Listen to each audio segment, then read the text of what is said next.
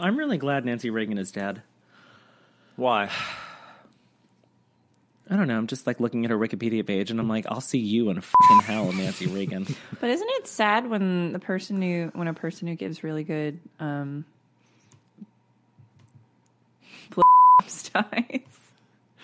We hate to lose an icon, you know. Does Nancy Reagan qualify as a Mount Rushmore Karen, or is she technically not a Karen? She's on the Mount Rushmore. Fools rushing. It's the Limbaugh Podcast Show with Brian, Christine, Clay, you know, and guests who drop on by. Oh, who they choose. The freedom metaphor, a presidential metaphor, the Limbaugh Show. Hi, and welcome to the Limbaugh, a show about the Presidential Medal of Freedom. Who's received it? Who should receive it? And maybe a couple who shouldn't. I'm Christine Sear. I'm Brian Tuft. And I'm Clay Russell, who is reading the show notes. We're not going to belabor the point that we took another extended hiatus, but we are back just in time for the holiday saison, and we're going to do it. I feel like a lot's happened since last time. I think England has had 6 prime ministers, half of which are forgettable women named Liz. A very memorable woman named Liz went to the big British Empire in the sky. Midterms, we got a lot of stuff to cover, but look, we're going to cover the most important thing, which was after... There's one issue facing this nation that is larger than anything else. It's bigger than the World Cup. I qualified as a constitutional crisis. Bigger. Agreed. And the silence from Biden on this issue is deafening. I'm very, very interested to see what he's going to do about this. So Taylor Swift has put out 5 albums, right? 3 original and 2 re-records. 2 re-records. And it's been several years since that woman has gone on tour. And the flawed human beings at Ticketmaster thought, this is fine. We got this. We're gonna do this weird little pre-sale thing, and it's gonna be no big deal. Guys, it was a big deal. People died. It was a disaster, okay? We lost our innocence. We lost a lot of good men out there. It's disgusting. So Brian was in the trenches himself, and I know that he's working through his PTSD. But if you feel comfortable sharing your experience. So it honestly wasn't very good. Also in the hiatus about everything else that happened that Christine just surmised, I went to Paris. And while I was in Paris, I had to sign up for the Taylor Swift presale. And everyone thought that I was going to forget because I was in Paris. And I didn't. And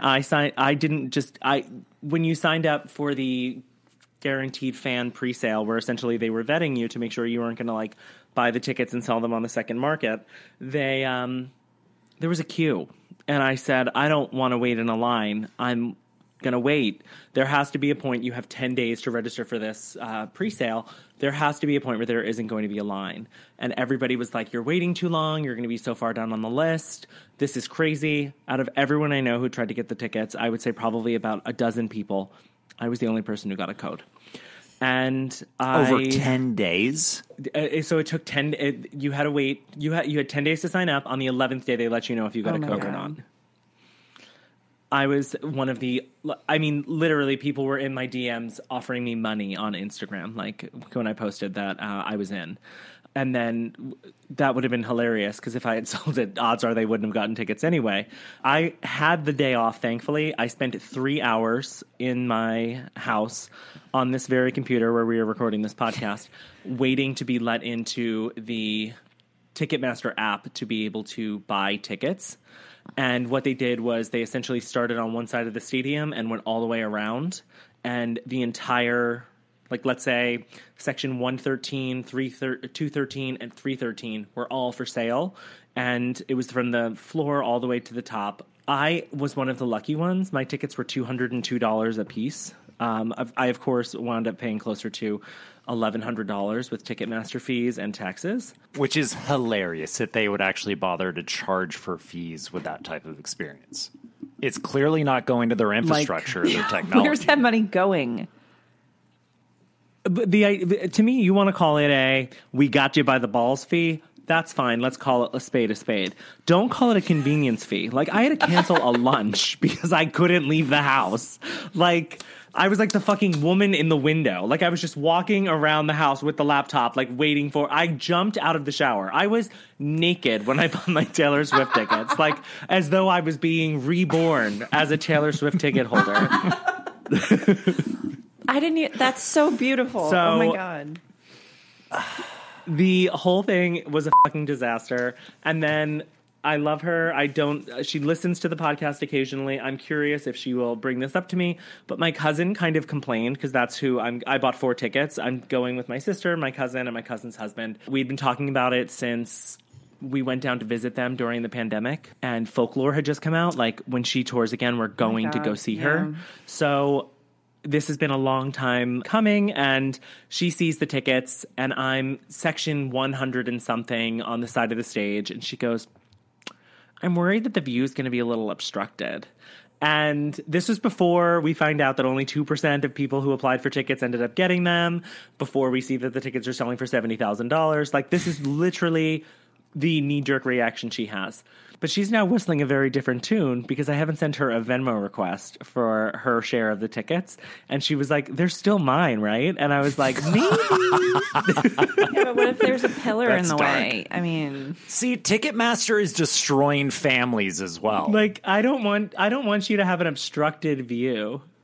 I mean, I could pay off the mortgage with my Taylor Swift tickets. So, like, there's a part of me that's kind of like, how, is she going to do Last Great American Dynasty? Or, maybe I should buy a summer home. Okay. Concerts are not a brand new concept. no. Stadium concerts are not a brand new concept. Buying tickets for a stadium concert online is not a new concept. So I still am struggling to understand how this was such a shit show. Also, the pent-up demand of one of the biggest recording artists in the last few decades having 5 albums that she has not toured. It's just like, did you think this was going to be like a quiet little rollout here? I don't know. But why is it that Beyonce and everyone else can play the Ed exact same Sheeran, stadium yeah. and like have normal ticket price sales and all of that shit, yet like somehow they all of a sudden can't figure it out? Nobody knows. It's clearly a corrupt system that's based on a monopoly. And I know that we're joking about what Biden has to say and everything, but like there is a big lesson in this, which is like, hey, this is a red flag here that maybe the government should investigate how they are able to charge these exorbitant, quote unquote, convenience fees, yet have such a mess with this. It's almost like unfettered capitalism is a problem. The idea that the ticket sales were still happening when Representative Alexandria Ocasio-Cortez came out and was like, we will be looking into Ticketmaster. I was like, I always liked you. You're a girl from Queens. You represent my little borough, and you're a Swiftie. Like, there's no way that she didn't know how bad it was unless she was in the trenches with us. Well, and the other thing is it's pretty well known, I think, not only is Taylor willing to go up against, like, she's literally spitefully re-recording all of her own music because she got a shitty deal, when she was younger to not have her own master recordings. I don't really remember the details, but she went up against Spotify or one of the streamers, right, about how much they were paying Apple Music. artists. She also... Because they wouldn't pay the artists for streams that were done under free That's what it was, memberships. yeah. So, like, if you joined Apple Music and you got your month free, you could listen to 1,000 songs and no one got paid for any of But that. Taylor also did get into it with Spotify as well, with all of that. No, and Yeah, she took her music off Spotify. she'll be like, hold my earrings. Like, she is willing to get in there with, like, the big guys. I think it's going to be interesting to see what she does. Because she's, like, a notorious control freak as well, not just with music, but, like... I'm sure she's going ballistic She over owns, this. Yeah. like... Remember the private jet fiasco where for some reason... I don't even know if these... how the numbers got publicly available, but it was like, here are the celebrities who've tracked the most miles in their private jet.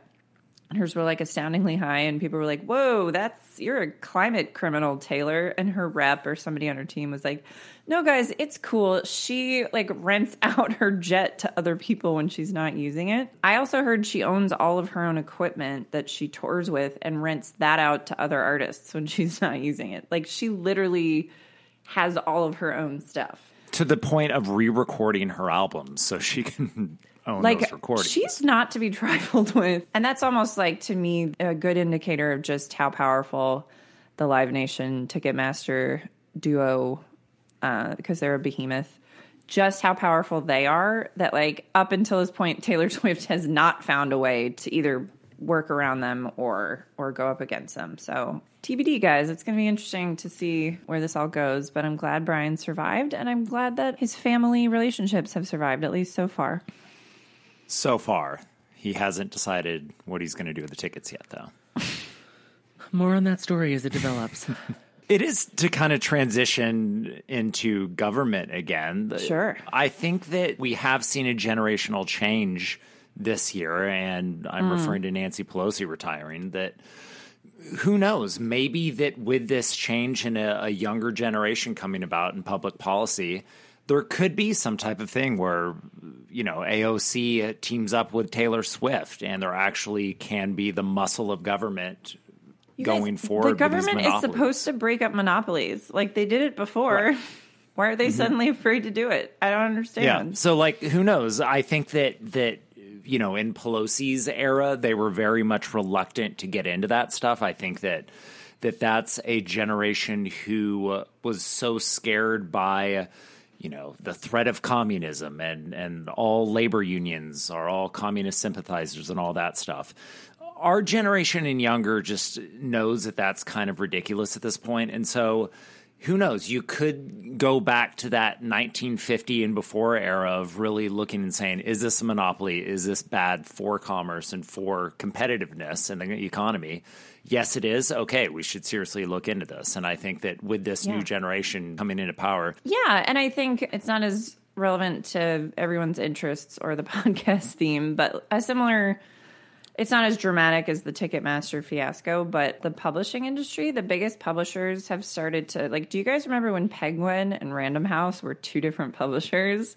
And now it's Penguin Random House. At this point, there's only a couple large publishing houses, and publishing is notorious for throwing like $10 million at, you know, Prince Harry to have a ghostwritten memoir, and then, you know, someone who's writing a book, like a normie, you know, they get like almost nothing. And, you know, there's a lot of like inequality there too, because it's just like, I don't know. I don't think the industry or the context matters. It's just like anytime you let one or a very small handful of companies or conglomerates or even individual people have that insane amount of power, like it just never goes great. How many times do we need to watch these things play out to be like, you know, I think it's bad when there's no competition or there's no consequences for someone. I know also, I'm going on a lot of tangents here. Feel free to cut this in post, Clay. But no, it's a bigger picture that you're bringing up. Absolutely. What is the role of government going to be with this generational change going forward? Well, and don't you think that, to just bring it back to the generational thing again, don't you think the Pelosi's of the world may have also been reluctant to take a stand on things like this because it would be seen as like frivolous? It's like, oh no, Taylor Swift tickets. Like, why would I waste my political capital on this? Whereas it's like, yeah, at the end of the day, like the most pressing issue for Americans isn't like, you know, hours long disasters getting Taylor Swift tickets, but it's just like, okay, if this is happening with Ticketmaster, believe me, it's happening in all sectors of, you know, of American life. And I think any kind of like money and power hoarding of any kind that affects millions. Also, when you're living in a day and age where we've been price gouged on food and on gasoline and on all of these things that are completely readily available, but they have been able to mark up the price because there was a point when they weren't, and they're just not looking. These big corporations are not looking to give up the extra money that they are making. I think it's very easy to make a connection to your constituents that big gas is the same as big Ticketmaster. Yeah. It may not seem that way because, one makes the car go vroom, vroom, and the other one makes Taylor Swift go sing, sing.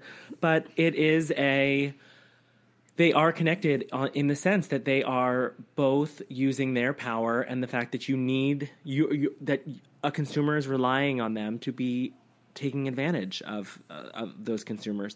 And I think, I'm a big fan. I've talked about her before. I think that is something that Elizabeth Warren does so well and so frequently, where she's able to kind of show that what Ticketmaster is doing may not bother you because you don't go to shows that require tickets, but it's actually systemic. What they're doing is, not dissimilar from what other industries or what other titans of industry are also doing. I do kind of take pause at beating up on Penguin Random House because, no one buys books anymore, so they can have a monopoly because they really don't have a very lucrative product. Brutal. So, I'm going to let them cast themselves off. Brian, what would be the equivalent of Penguin Random House screwing up as badly as Ticketmaster did? Would it be buying a book and every other page is printed on? And, they're just entire pages just being left out of the story? You buy the 7th Harry Potter book, and the inside of it is Mein Kampf. That's the only level of clusterfuck that I think that you could possibly describe. Yeah, what this is like. Yeah, it is. I think, and again, getting big picture here. You can listen to podcasts like this and government and policy type of news stories and watch CNN every day and all of that. But the everyday voter that doesn't necessarily pay attention to government, on both the Republican and Democrat registered voters, they both say, we feel that the system is rigged against us. And when you do let these type of instances happen and the government does nothing about it, that just backs up their point. And so if you do want to actually very visibly be able to make a mark saying that you're on behalf of everyday American voters, going after a Ticketmaster is a step in the right direction, and it could scare other companies into cleaning up their act as well. So on one hand, on the surface level, you can say it's frivolous. On the other hand, I think that it just does go with the narrative that these companies have control over our politicians, and there's nothing that you can do about it because the politicians are in the pocket of Ticketmaster as opposed to helping out the voters. Well, that makes me think of, I'm not quoting anyone specifically, but I feel like, those Joe Schmo in the diner type interviews where it's look, I don't care about politics. I'm too busy working 5 jobs and trying not to lose my house. And it's just there's a disconnect because people don't realize politics is legislation and conversations and political pressure to make changes to how the system works so that you don't have to work 5 jobs and you're not going to lose your house. And I think avoiding some of these things that might superficially seem smaller or not worth your time, these are things that I think they add up, basically. It's the things that make things harder for Americans, even if no one's going to die if they have to pay extra for a ticket. It's also that applies to just about everything else. It applies to how they get treated at work. Little things during the pandemic or gas prices went up or, the supply chains were a disaster for literally years. So everything started costing more. The prices haven't plummeted since, gas prices went down a bit and supply chains seem to be doing better now and all that kind of stuff. And it's I still, I just had a party this weekend. Brian and Clay can confirm. And it was a little weird. Some of the things pigs in a blanket, a party-sized box of pigs in a blanket. We were this is $30 for 40 pigs in a blanket? Sometimes I'm just why is this so expensive? These are shitty little hot dogs in a freezer. I don't understand. And it's just all that stuff adds up. And that's the sort of thing that I'm sort of losing the thread here, sorry. But if you sort of convince yourself. No, we're gonna sit here in silence until you correlate your pigs in a blanket metaphor. Okay, so the things that add up every single day, like those are the things that create the greater whole, which is that like it's prohibitively expensive to just be a normal American. And that doesn't just mean like, oh, I can't buy pigs in a blanket for my party, but it's just like I'm never getting ahead. I'm never, able to, normal things being out of reach for normal Americans is a problem regardless of what the exact thing is. Yeah, I'm very interested going into 2023, especially with this new Congress coming in, just who the new alliances are going to be. Maybe Elizabeth Warren and AOC will start to work together on co-sponsoring bills and things like that. Yeah. For these type of practices. Who knows? Wait and see, well, folks. And remember like a week or two ago when it was like graduation night on Twitter and everyone was like saying their goodbyes? Twitter didn't actually end up dying, and it still might. What a shame. It was like, I think everybody was real. I guess we could also say that's another monopoly of sorts, but Twitter has it's had so many effects on political discourse, it's hard to like summarize. But I think some politicians, including the older ones maybe, have gotten a little caught up in the like, what's big on Twitter? What are we hearing on Twitter? What gets the most retweets or whatever? And it's just very noisy. And I would love, among other things, if people at least de-emphasize Twitter because it's gotten so sloppy or maybe spread out to other platforms or what have you. Maybe they can get back to like longer term, bigger issues instead of just like what's everyone screaming about on Twitter this week. But he's tweeting through it, you guys. Like the tweets just get weirder. On that note about Elon, I was going to just say it, but I think that, like when something really touches your soul, you should quote them directly. So I want to give a shout out to Twitter user John Semley 3000, who tweeted on December 9th, 2022, the year of our Lord. The richest man in the world should not be so online. It's unbecoming. J.P. Morgan once took a boat to Egypt because he wanted to sleep in a tomb to imagine what it was like to be a dead pharaoh. That's what rich people should be doing, not tweeting about the New York Times movie list. Yuck. I could not say it better myself.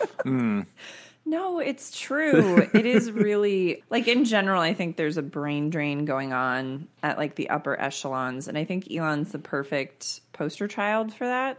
This is a man whose family owns an emerald mine. He has been young since birth, or he has been rich since birth.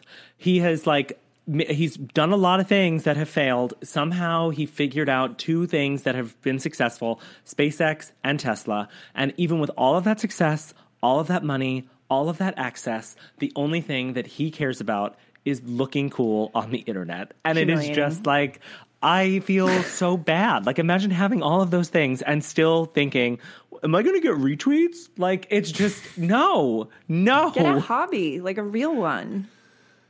Or go to Egypt and sleep in a tomb. I mean, you're so rich. Hunt poor people. Like, you could do it. You could literally live the most dangerous game. Or just like, work toward fixing where we don't have to rely on oil so much. Like, if you have that amount of time, do something useful. Yeah, it's crazy to me that he and any other, the Bezos, like even the Kardashians, who I hate, and they claim to be billionaires. It's just like, what the fuck are you doing with your time and your money? It's just like, you could do anything. You could hire anyone. If it's like, I know Kim's like, I'm a lawyer now. But that's all fake. Like, any of them could pick one thing and just do it. Like, Bill Gates at one point was like, I really care about malaria and eradicating malaria. What if I just get a bunch of really smart I know Bill Gates is not like a perfect philanthropist, whatever. Christine, we had misheard him. He was actually looking to get rid of Melinda. Yeah, none of these guys can hang on to a life partner, by the way. I don't think that's a coincidence. Yeah, it's infuriating. And I think it says a lot about our system that the type of person who, with all the money and resources and time in the world, doesn't do anything with it. And it's like, how do we have a system that's rewarding the worst people in our society with the most money and power, with which they end up doing nothing of value? Woo, capitalism, baby. All right. Okay, so it's been a little while, but just to remind you guys, we're working our way through the presidents and their recipients, and we're up to Gerald Ford. So when we get back, Brian is going to do a profile of Lady Bird Johnson. So stick around. We'll be right back. Ladies and gentlemen, the weekend.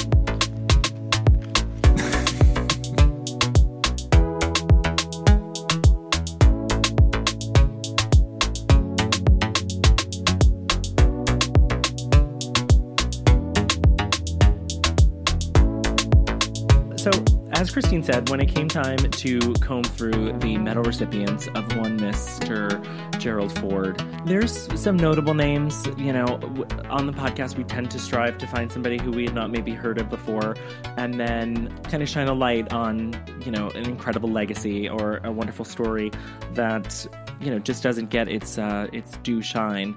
But this go-around, when I was faced with looking through the recipients that he had given the medal to, one name stood out to me, and that was Lady Bird Johnson. And it was because I have we have our show doc, and then I have my own show doc where it's just like me keeping track of like what gay people have medals, what Academy Award winners have medals. And there's a little list that I meant to cultivate that I did not. I actually did it while we were prepping in the little green room before the show of first ladies who have Presidential Medal of Freedoms, because it's not who you would think. Claudia Alta Johnson was born December 22nd, 1912 in Karnak, Texas. Claudia? Mm-hmm. We're 10 seconds in. I'm already learning new things. Incredible. During her infancy, a nursemaid remarked that baby Claudia was as pretty as a ladybird, and a legend was born. Reports of the day differ over it referring to a bird or a ladybird beetle, commonly referred to as a ladybug here in North America. But I like to think that it's an actual bird. In my mind, that nursemaid looked at her and said, "This baby looks like a partridge." Growing up, Lady Bird was shy and enjoyed spending as much time as she could in the outdoors. She once remarked that people always look at it as lonely, but to me it definitely was not. I spent a lot of time just walking and fishing and swimming. On top of loving nature, Lady Bird was a uniquely educated woman of the day. She graduated at 15 from Marshall Senior High School. At some point, she got wind that she had the highest grades in her class and purposely drove down her GPA to avoid having to make her valedictorian speech. After a summer semester at the University of Alabama, Lady Bird enrolled in the University of Texas. She received a bachelor's degree in history in 1933, and then a second bachelor's degree in journalism, cum laude, in 1934. After graduation, a friend in Austin introduced her to a man named Lyndon Baines Johnson, a 26-year-old congressional aide with political aspirations. She recalled feeling like a moth drawn to a flame, and it must have been mutual. Lyndon proposed on their first date, but Lady Bird was not looking to rush into a marriage. However, her attempts to hold back LBJ were futile. They were engaged within 10 weeks after their first date, and then married on November 17, 1934. Once they got married, Lyndon wanted to go deeper into politics. He decided to run for Congress for Austin's 10th district, and Lady Bird, wanting to see her new husband succeed, took $10,000, roughly $222,000 in today's money, from the inheritance she had received from her mother, and financed the campaign. The campaign was a success, Lyndon was elected, and the couple moved to Washington, D.C. When LBJ enlisted in the Navy at the onset of the Second World War, Lady Bird took over his congressional office. Around the same time, she bought an Austin radio station called KTBC for $17,500. Wait. Again, with money from her inheritance. I was going to say, where's all this money coming from, Lady Bird? After finding success with radio ownership, she wanted to diversify her portfolio and decided to buy a television station.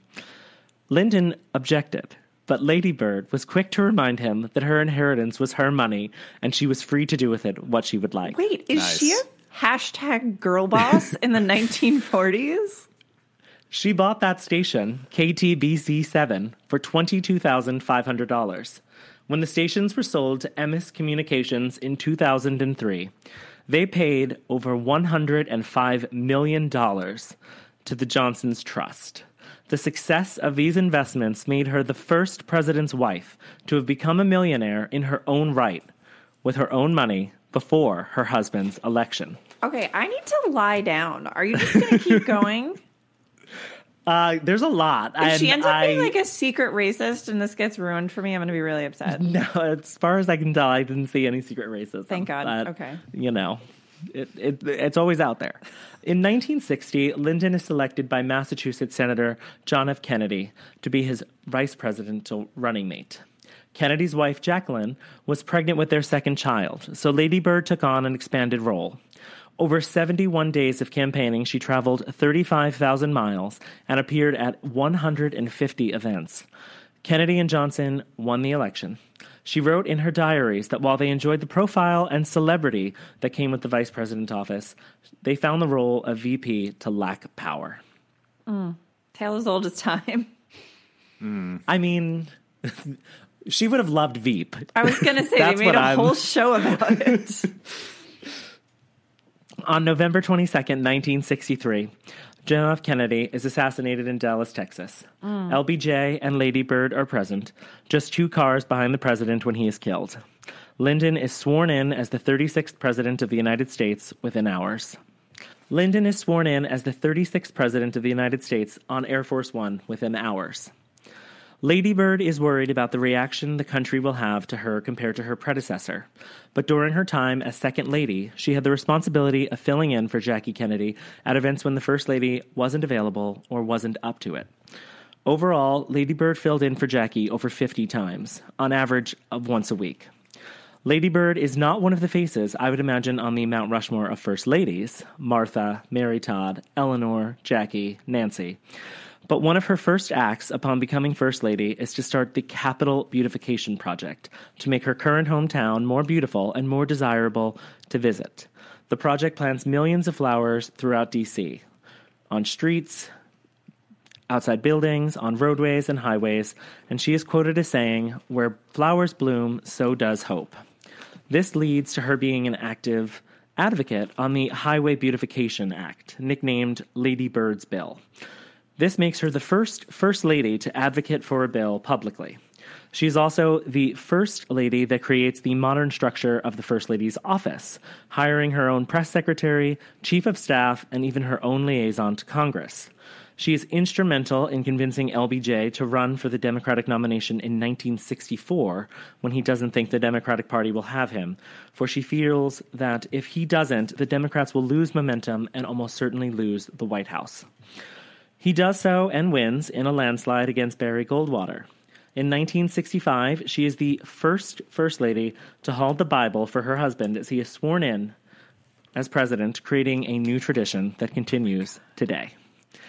She is just as instrumental in convincing her husband that he is not well enough to run for a second term in 1968. In 1970, Lady Bird publishes her book, A White House Diary, an intimate behind-the-scenes look at her husband's presidency, thus making her the first First Lady to write a memoir about her time in the White House. She remains friendly and builds relationships with a large span of First Ladies of the United States, stemming all the way from Eleanor Roosevelt to Laura Bush. When she died on July 11th, 2007, she became the 4th oldest First Lady behind Nancy Reagan, Rosalind Carter, who is currently 95, and Bess Truman, who lived to be 97. I have to say, I did not know that my dear friend Claudia was so instrumental in shaping the office of the First Lady the way that we know it today. Yeah. Especially because I think that so much of that credit goes to Nancy Reagan and to Hillary Clinton, and I think that neither of them are who they were or are, depending on which one of them you are, without Lady Bird. So you figure 1, 2, 3, 4, 5, 6, 7, 8, 9, 10... 11. There's been 11 First Ladies since the introduction of the Presidential Medal of Freedom, including Jackie, who obviously is is married to the man who creates the honor. 3 of them have the medal, and 8 do not. I think it's very interesting that the 3 that do are obviously Lady Bird, Rosalind Carter, and Nancy Reagan. So you figure Jackie, Pat Nixon, Betty Ford, Barbara Bush, Hillary Clinton, Michelle Obama, Melania Trump, and Jill Biden do not. Jill Biden, we can take her off the table. It's, too recent. What First Lady do you think is most overdue for their Presidential Medal of Freedom? I figured I would do this, little poll. Well, I do think that First Ladies, and now we can officially say First Gentlemen going forward, that they do need to make a specific impact on America. And I'm looking at President Ford's speech that he gave to Lady Bird when she received the medal. And he says, quote, "Her leadership transformed the American landscape and preserved its natural beauty as a national treasure."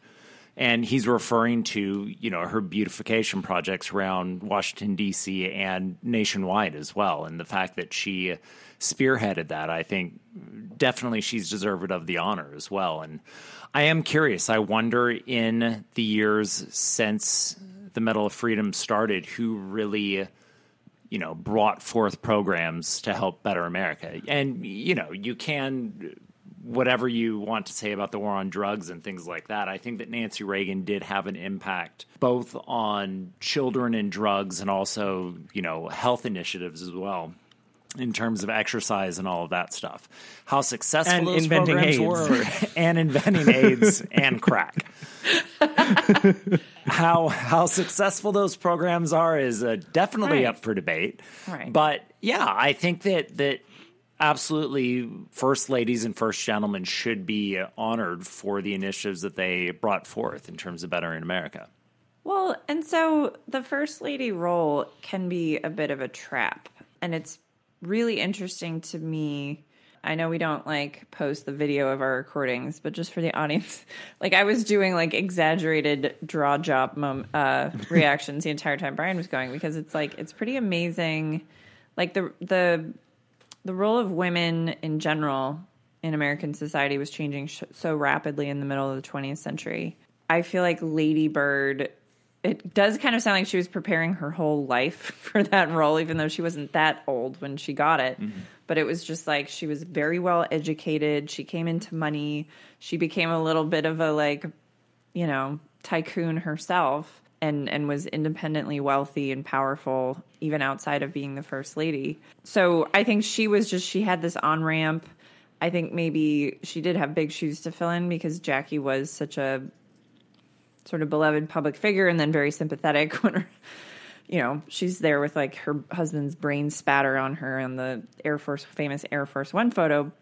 It almost just feels inevitable. It had to be her. She was the First Lady for that moment to take over and to have the smarts and a little bit of a business. I mean, the idea of setting up her own press secretary, her own office, that probably comes from her business savvy, which she already had before she became First Lady.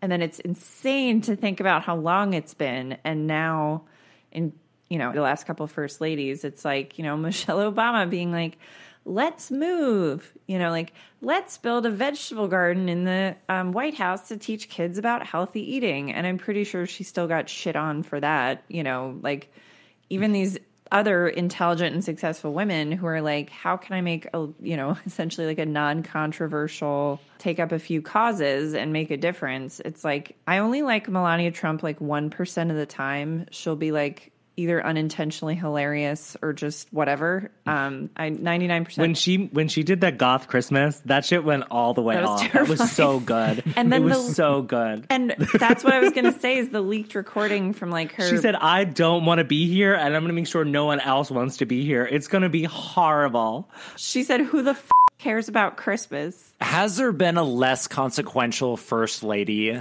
since the Medal of Freedom was introduced? No. I don't think there's been anyone who wanted the job less than Melania, and I don't think there's anyone who's risen to the challenge worse than Melania. Someone like Hillary, talk about a trap, right? And I don't mean to contrast her with Michelle in terms of intelligence, success, education level, but just ambition. Michelle's always been I do not want to be in politics myself. And Hillary's I super do want that. She struggled so much as First Lady, Hillary did, because it was just oh, what? She thinks she can introduce healthcare legislation? How fucking dare she? And it's there's some fairness to that argument because we elect someone, this isn't a monarchy. And, we don't automatically I mean, we saw the crap with like Jared and Ivanka with Trump. Like there's a valid distaste for the family members, whether by blood or by marriage, of an elected official taking on too much of what seems like a legislative or it's not legislative, executive role. And that's fair. So I'm like, it's okay that was a little bit controversial, but just the degree to which, she got torn apart, and then that obviously scared her successors to be like, well, I don't want to get ripped to shreds by actually trying to do something major. So I don't even remember, don't have a single memory of Laura Bush picking even like a soft cause as first lady, but I also just remember she's a former librarian, so literacy and book program. Okay, yeah. Honestly, I thought you were like she was very into being quiet. Yeah, exactly. But I remember their Christmas decorations being very good, and I remember every year they did like a cute video of their dog running around and like looking at the Christmas decorations. So like she had a good. Was Checkers Clinton or Bush? Come on, Checkers is Nixon. Are you insane? That was the famous Checkers. Clinton was Buddy. Bush's dog. Buddy? No, Buddy was Clinton. That's what I said. Clinton was Buddy. No, Yeah. they had like a And Socks the Scotty. cat. What was his name? It was like a little black dog. Okay, sincere apologies to that man because I can't remember his name.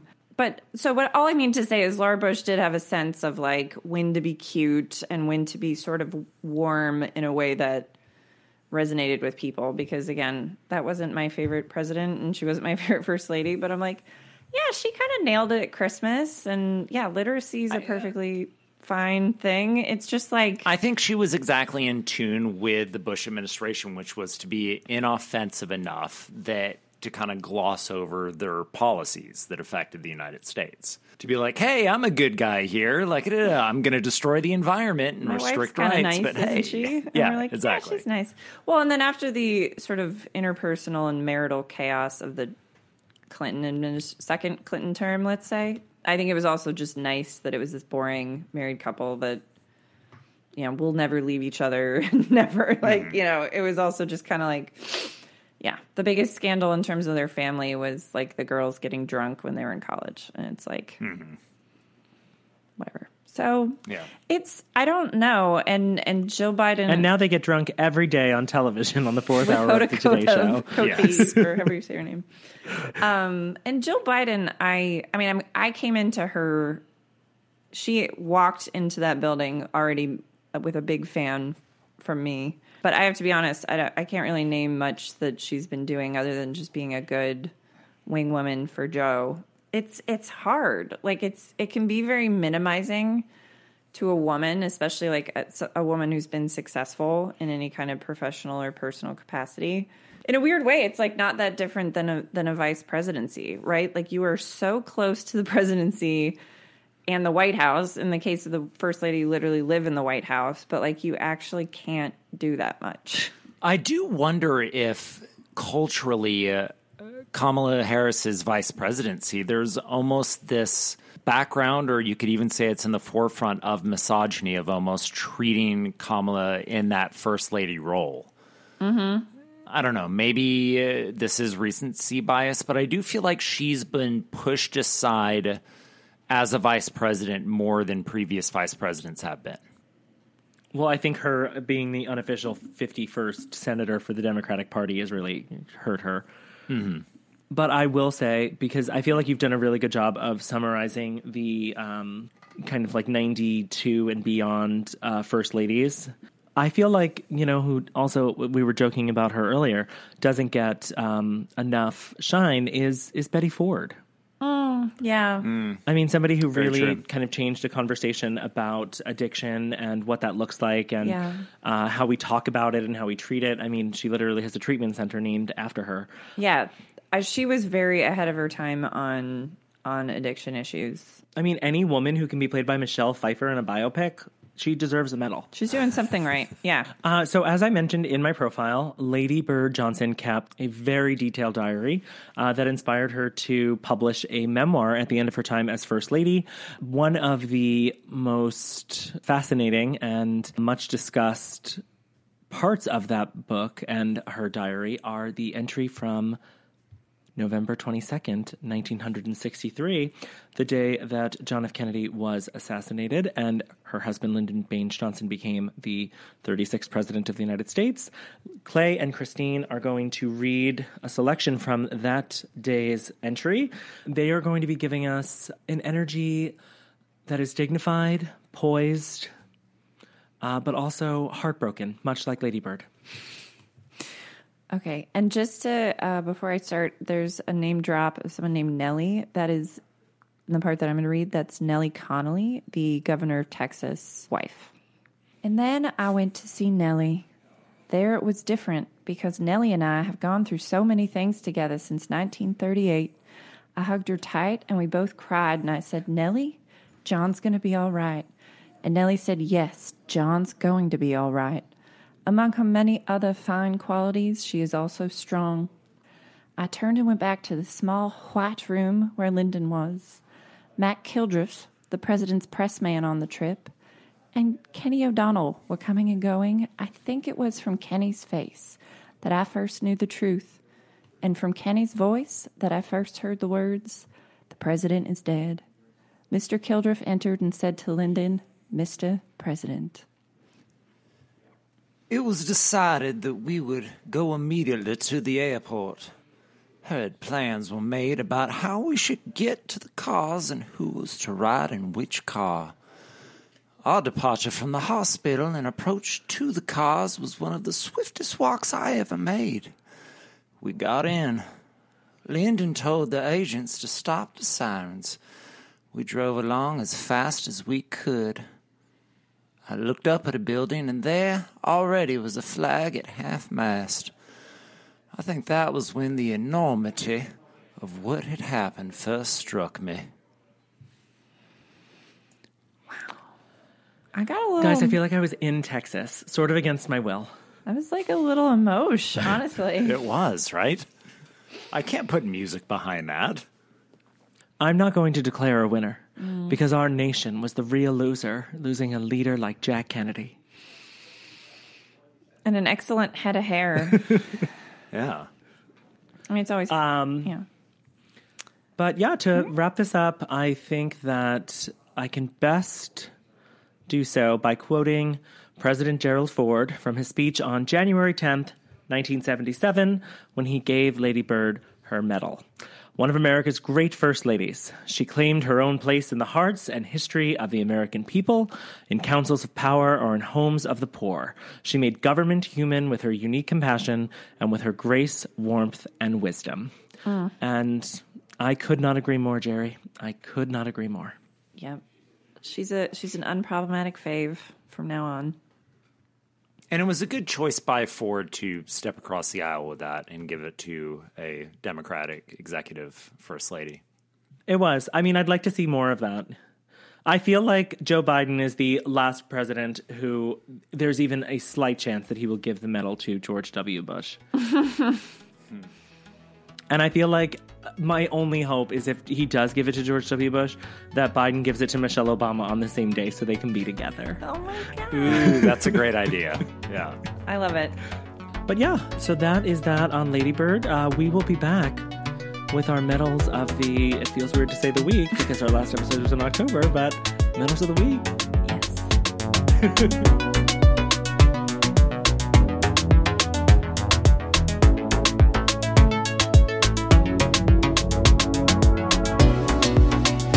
It's that time, everyone. Our medals of the week. Christine, get us started. All right, so this one's a fun one. I don't know how old our massive listener base is, but some of us are old enough to remember the early aughts fashion successes and failures. And one, Katie Holmes decided to bring back something from the early aughts that I thought we would never see again, which is a dress over bootcut jeans.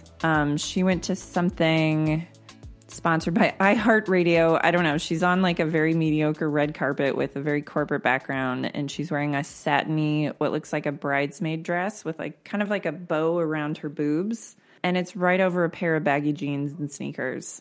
Now, the outrage on the internet that she is attempting to bring this back has been a joy to watch, not least because it's also triggered a lot of like slideshows of Disney starlets and like other, I'm sure Lindsay Lohan, I think even Anne Hathaway fell victim to the mini dress over jeans when everyone was doing it in like 2002, right? Like 9/11 happened and we were like, you know what? You could die tomorrow. Just put a dress over your jeans.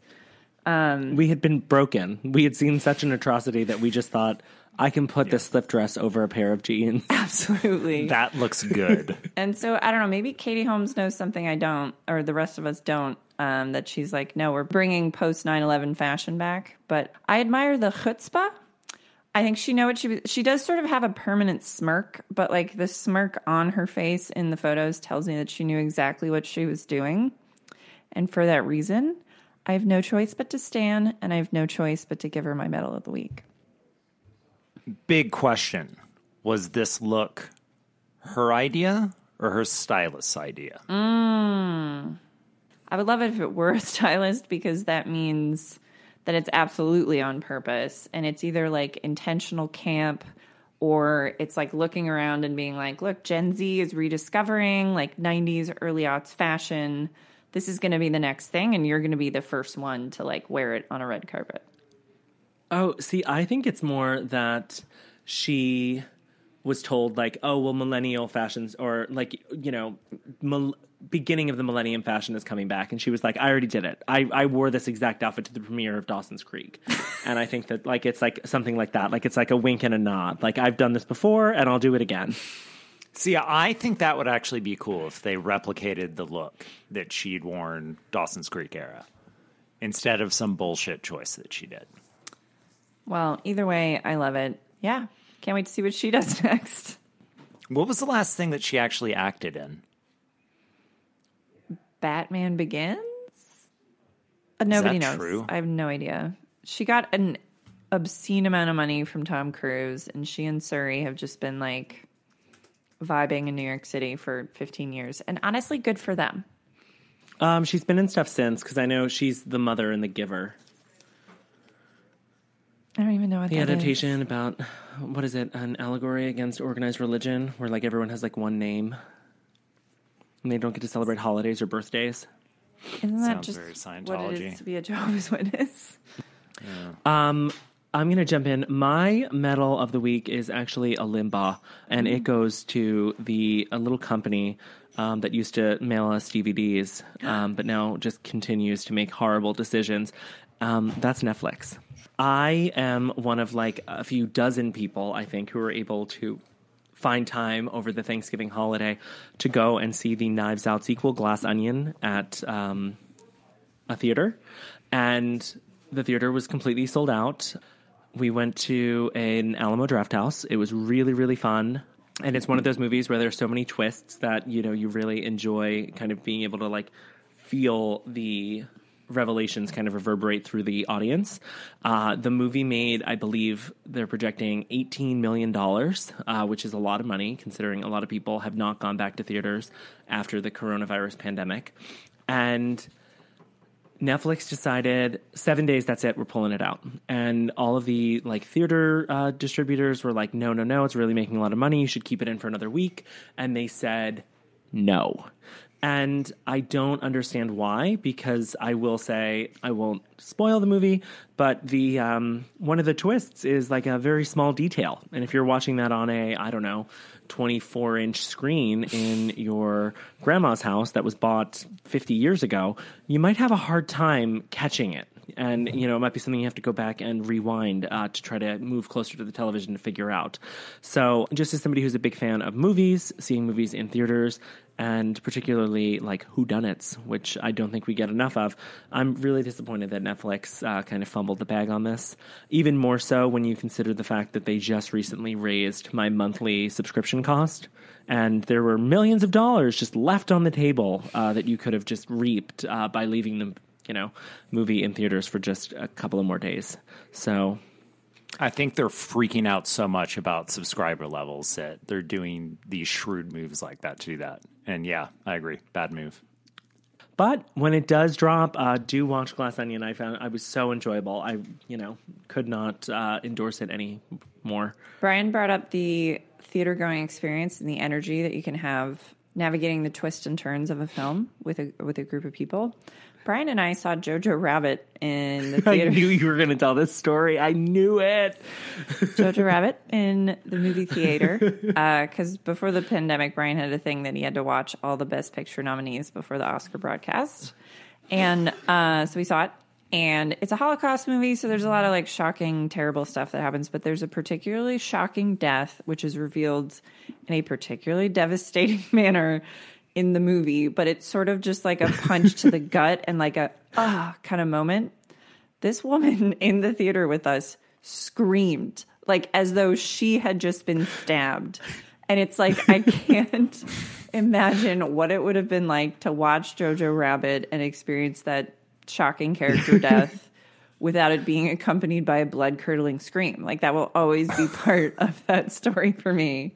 And so this is what we lose. It was a blood-curdling scream and then like 30 seconds worth of like kind of like whisper shouting, like, I can't believe it. Oh my God. It was really, really good. And then like the person like shushed her and she was like, what? I'm shocked. Like, it was so good. Like, just like wherever that woman is, What I want to go see another movie with see you. I have to get some color in this.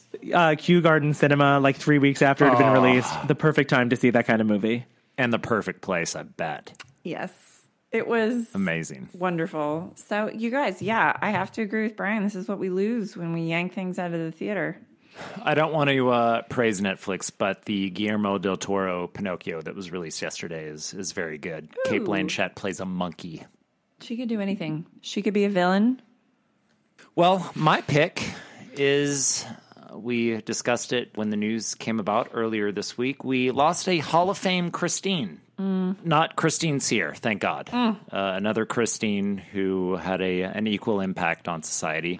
I want to go into a sports metaphor now, which is called a locker room guy. If you're not familiar with that phrase, it's someone who definitely contributes to a team when they are on the field, but where their true worth is when the cameras are off and they're able to get the entire team to get along and they hold everyone together. That's a locker room guy. And one of music's greatest locker room guys passed away, Christine McVie from the band Fleetwood Mac. A bit of a shock. No one knew that she was ill when she did pass away, but someone half jokingly said, obviously she was going to die first from all the stress of holding all of those crazy people together for half of a century where they didn't kill each other. And it's right? true. She was the one who, there were obviously a lot of egos and a lot of cocaine in Fleetwood Mac in the 70s, 80s, and 90s. And she managed to hold everyone together. She was very close with Stevie Nicks and very close with Lindsey Buckingham, and kind of held everyone together, and is an underrated songwriter. If you look at the Fleetwood Mac greatest hits, even though that we think of it as a three-way split between Stevie Nicks, Lindsey Buckingham, and Christine McVie, half of the tracks on the greatest hits were written by Christine McVie, and she was an underrated songwriter. And now that she's passed away, I think that it's only proper to honor her. So yeah. If you haven't listened to Fleetwood Mac lately, I recommend it, because we lost a big one. Well, also her vocals, like Stevie Nicks is sort of the iconic voice of Fleetwood Mac. So guys, to our viewers, we always have jokey display names on our screens when we do our recordings, and Clay's is Songbird, and I have to imagine that's because I don't know what number of songs, particularly like successful ones, that she sang, but she has like it's like strong but very vulnerable voice, and I think maybe she could have gotten overlooked as a vocalist too. Yeah, I mean, she was never known for, crazy escapades and all that. You certainly got enough of that with Stevie and Lindsey, and she was the one that just kind of held everyone together and was low drama and kind of brought everyone together in that way. So it wasn't, three different people that were crazy and beating the hell out of each other constantly. So, yeah, I think that sometimes the person who is, again, in the locker room where the cameras are off and that's where they do their work, those people are the ones that are overlooked. But they still should be recognized, though, for all the work that she did. And so I think that we lost an all-timer. So there you go. R.I.P. to a real one. To a real Christine. So, I'm not going to allow Christine on Christine crime here. Christine McVie sings so many of Fleetwood Mac's most iconic songs. Little Lies, You Make Loving Fun, Everywhere. I mean, the hits were there. So she wrote to show how selfless she wrote Don't Stop, but handed the opening verse to Lindsey Buckingham, where everyone assumed that he was the one that wrote it, but she let him sing the first verse and then came in on the other verses. But that's her song. Is there a woman that Lindsey Buckingham didn't screw over in some way, or no? It's true. No. And if you haven't been screwed over, it's coming because he's still out there. Wait. Yeah, wait. When this news broke, I think it was last week, right? In our Limbaugh group text, I shared, I don't remember if it was the video or just a GIF of the Silver Springs performance. I think it was they were reuniting. It was 90s era. So this grudge was old. And when Stevie Nicks sings You'll never get away from the sound of the woman that loves you, the daggers she is shooting to him across the stage. It's just, yeah. Can you imagine Christine was trying to deal with all their drama in the fucking 70s when they didn't have a group chat? She had to, Stevie would just come into her room and sit down and be like, oh my God, you're never going to guess what this asshole did. And she's like, oh my God. Yeah. You had to listen to just him. That same performance, the reunion concert, to show just how much Christine McVie would just be shitting out hits one after the other.